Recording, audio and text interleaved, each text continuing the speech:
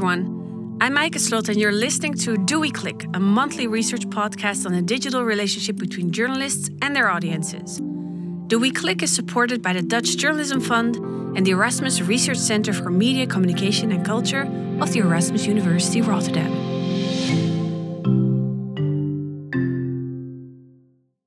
This is episode 5, the second and last part of my double episode on the audience dilemma. I will dive deeper in the tension between engaging and informing the audience, and Tammy will share some interesting examples of news organizations outside of the Netherlands and how they deal with engagement. I'm running in the forest near my house. The sun is shining, the birds are singing. Suddenly, the atmosphere changes. I hear creepy sounds. My heart starts racing. I receive a message. Zombies have invaded the earth and are also seen in our neighborhood. They affect everybody they encounter. I need to get out of here and reach one of the last remaining outposts. I can't look back. They're right behind me. I speed up and run faster than ever. After 30 minutes, I arrive at my house. The zombies are gone.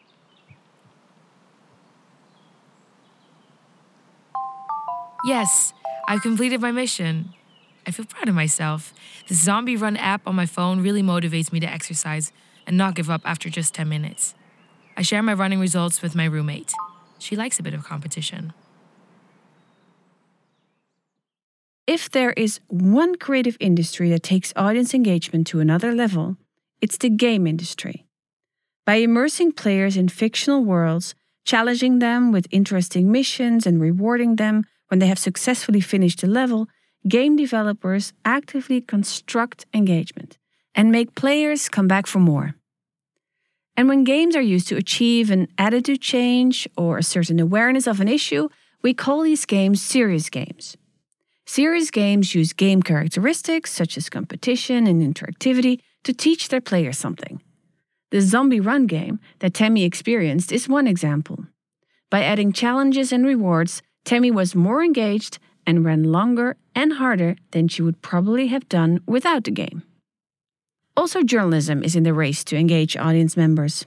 As I explained in the previous episode, engagement in journalism is important to attract people and interest them for news, to lure them away from other online temptations such as funny cat videos on YouTube.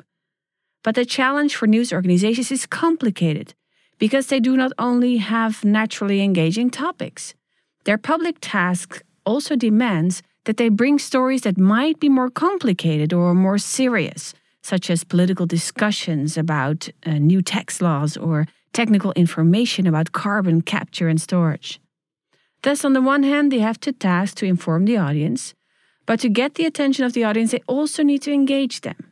The one does not work well without the other, and that is, in short, the audience dilemma that journalists face. In the previous episode, I explained that it is quite difficult to determine who the audience really is, but that it is a crucial step if you want to find ways to engage the audience. I discussed the use of personas and several other strategies that news organizations have used to get to know their public. This episode, I will provide you with an explanation of the concept of engagement and see what we can learn from academic studies in this area. And also, Tammy will give you 2 examples of audience engagement by discussing 2 international cases. We all know the term engagement as a promise to wed, 2 people committing to each other. Although engagement in media means something else, I do think the idea of commitment might be useful. It resonates with the way I defined the journalist-audience relationship in episode 3. Also, this relationship implies some form of commitment. In social media terms, engagement is a construct to measure the sum of clicks, likes, shares, and comments. The higher the number, the more engagement there is. As you might understand, this last idea of measuring engagement is problematic because engagement is not exact science. People might have numerous motivations to click on a certain link and might also be interested by something without clicking on it. This is why, in many news organizations, engagement is considered to be more dependent on, for example, reading time than on number of clicks. But still, a number might not be representative of actual engagement. Maybe academia can help us out here. Some of the more relevant studies on the topic of engagement can be found in the area of marketing. Around the turn of the century, when the internet for domestic use was taking off, many companies and organizations realized that they needed to invest in customer relations and not just in transactions.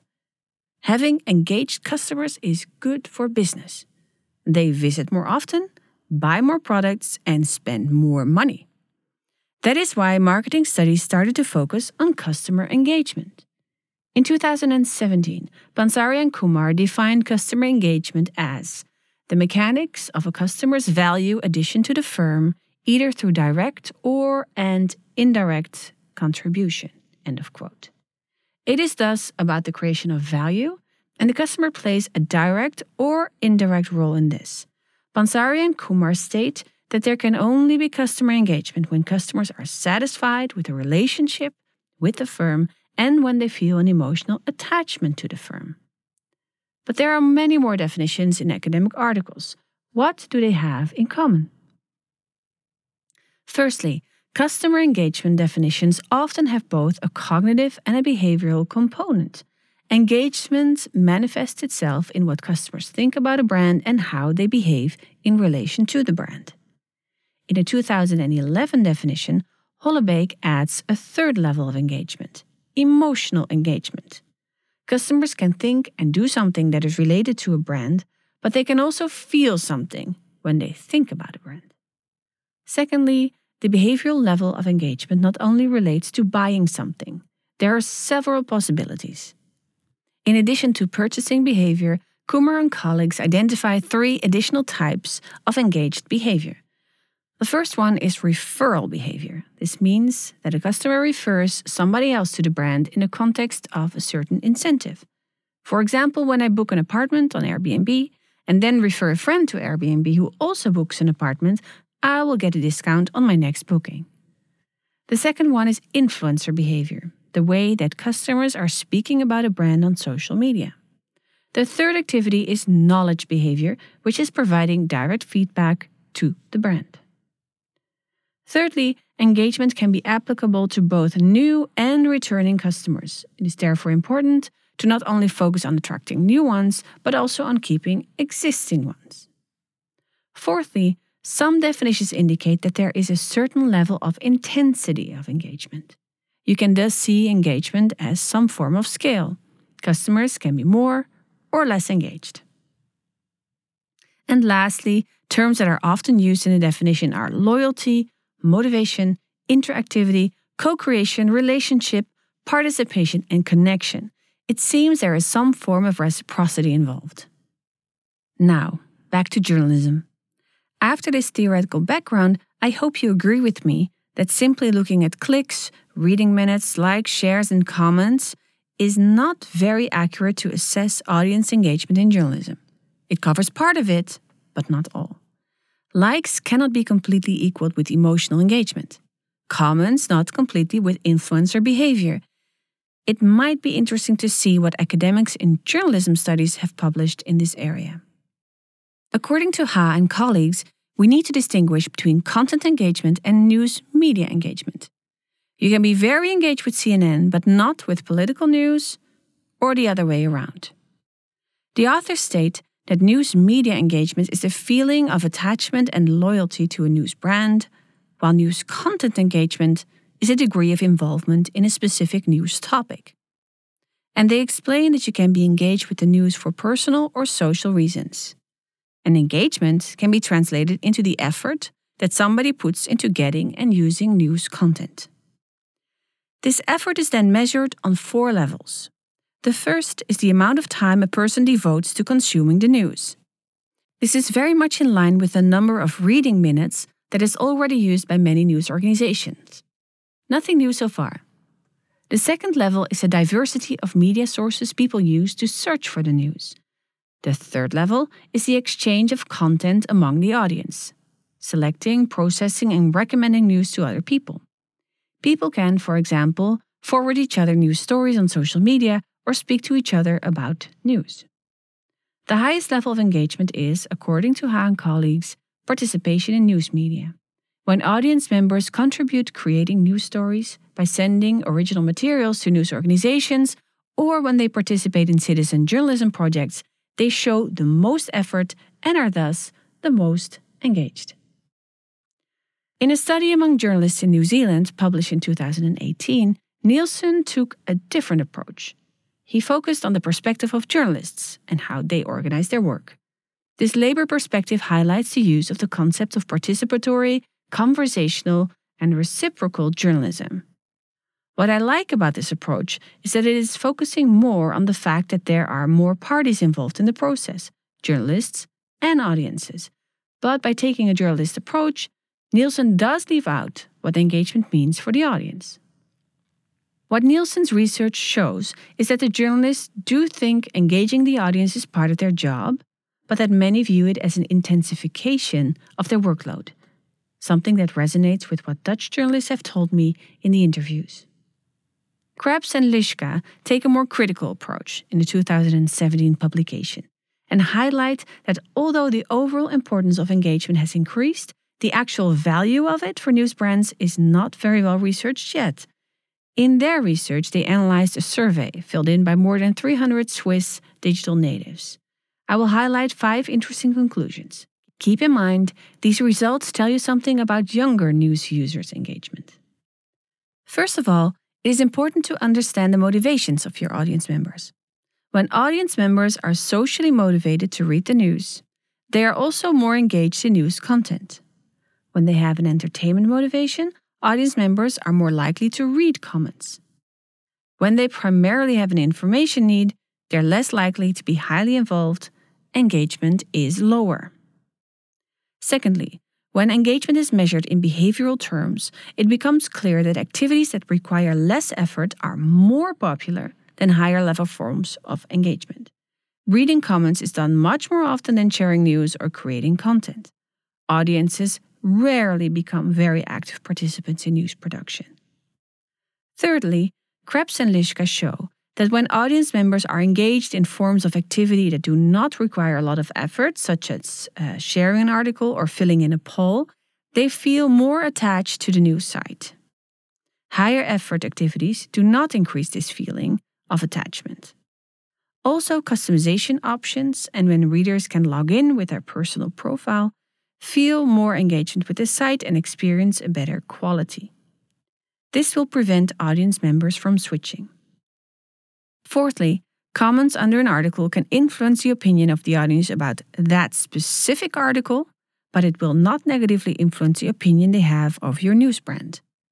I personally do think, though, that comments can increase the time the audience spends on your website. A last and interesting finding is that quality and serious content influence the perception that audience members have of news brands more strongly than engagement does. You can post as many cute pictures of cats on your news website and provide the audience with polls every day. If your content is not relevant or of added value for your audience, you will not succeed. So if you need to make investment decisions, focus on the quality of your storytelling first. Although academia helps us to understand engagement a little bit better, still it is striking that there are so many different approaches. It is difficult to distill some common rules about engagement or completely understand what engagement really means and how it can be assessed.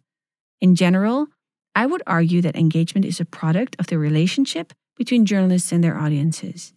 It may require effort from both the journalist and the audience side, and of course, interesting content, a good story.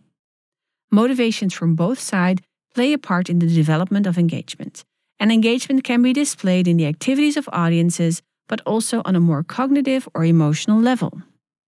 In general, when engagement is measured, these indirect levels of engagement and the engagement that takes place outside of the scope of direct clicks and reading minutes, shares, likes, and comments is often not taken along. We should find a solution to that. Maybe the most important question news organizations should ask themselves is, what type of engagement do I find most important, and how can I achieve this? Not only academics find engagement difficult. Also, the journalists I speak to in my research struggle with engaging an audience, especially when it comes to important but not so engaging content. The most common strategy I hear to increase engagement is to find an emotional and personal angle to a story. Maybe the European elections are not very engaging for most people, but an article about 3 members of the European Parliament, what they say at a party when somebody asks them about their job, might be more appealing. This, by the way, is an example of an approach taken by the Dutch newspaper Algemeen Dagblad. Many journalists always keep their audiences in mind and try to place themselves in their shoes. What would they like to know about a certain topic? Another tactic is to try to involve the audience more directly, such as the examples of comments on the forum of nu.nl and the question-based journalism project of RTV West I discussed in the previous podcast, or the dinners with readers organized by the Barneveldse Krant. In this podcast, we also want to look beyond the Netherlands. Maybe we can learn something from some international examples. The past months, Tammy kept working on her research of news organizations and their relationship with their audiences. She's back with some insights, and for this podcast, she will share 2 examples of news organizations and how they try to engage with their audiences. Tammy, what did you find? Well, much like in episode 2, I tried to find 2 very different cases to show you some of the options that are already being practiced in news organizations. The first case focuses on the interactive documentaries created by Al Jazeera and is very much focused on the technological approach, a little like the Midmedia case. After that, I will discuss a very different initiative by French newspaper Le Monde, which is focused more on direct and offline engagement with the audience. When I was considering Al Jazeera as a case for this podcast, I combed through their website and I found they have several interesting projects. The one that stood out to me the most, however, was their section of interactive documentaries. With this feature, they allow the audience to engage with the news in a very different, almost game-like manner. The documentaries cover a range of different topics, and although the design varies per story, they all rely heavily on other media than text alone. Pictures, video, and animations especially play a big role in telling these stories. The topics also seem to have been selected because they fit such a very visually focused approach to storytelling and seem to revolve mostly around human rights issues, as they cover, for example, stories of child rights, refugees in Rohingya, and FGM, female genital mutilation, in Senegal. The 2 I will go into a bit more depth about are both relatively new. The first focuses on how different voting systems work around the world. It provides the audience with a calendar of all the elections taking place this year, who can vote during these elections, men, women, prisoners, how long the current leader has been installed, what the legal voting age is, etc. I would not label voting systems as a very naturally engaging topic, but with the way Al Jazeera has made use of an interactive design, it certainly became interesting to read, see, and generally interact with. Another example of their work is an interactive documentary they created about Bangkok's art world. This one is more game-like than the other example. The reader gets the opportunity to read up on the current laws limiting artistic freedom in Thailand and then receives a task to put together an art show, choosing work from different existing artists. With every decision you make, you receive information about the consequences of these decisions. Do you receive a visit from the army, or are you safe for now? Next, a very different case from Le Monde, one of France's biggest newspapers. Since 2014, the news organization has been organizing a yearly festival that takes place in Paris, and since last year also in Montreal. The festival takes place over several days, during which the organization organizes lectures, debates, even a dance workshop. Le Monde is an established, more traditional media organization that found itself struggling to adapt to changes in the news industry. The Le Monde Festival was part of a range of initiatives they deployed, which altogether successfully helped to lift the newspaper out of the rut it was in. Specifically, the goal of the festival is to let the audience engage with Le Monde and its staff offline and to, and I quote, show that this is not a one-way conversation, according to Louis Dreyfus, president and publisher of the group Le Monde. So, as I explained when I started, these cases present 2 very different approaches to engaging your audience. Whereas Al Jazeera relies more on technology and online interaction, Le Monde focuses on establishing engagement through face-to-face interactions and the product of these. Le Monde is also focused more on engaging the audience with the newspaper and its community in general, rather than separate or specific topics on their own, as with the Al Jazeera interactive documentaries. I hope you enjoyed learning more about these cases, and I certainly urge you to look into both of them, especially the interactive documentaries. For now, that's it for me. Back to Maaike. Thank you, Tammy. With these two interesting cases, we end this month's episode. If you have feedback or questions, do not hesitate to send me a message. Next podcast, I will share some results of a small-scale news consumption research I conducted among my students at university. Amongst others, I asked them whether or not the news should be engaging or entertaining. That was it for now. Next time, I'll tell you more. Will you click again?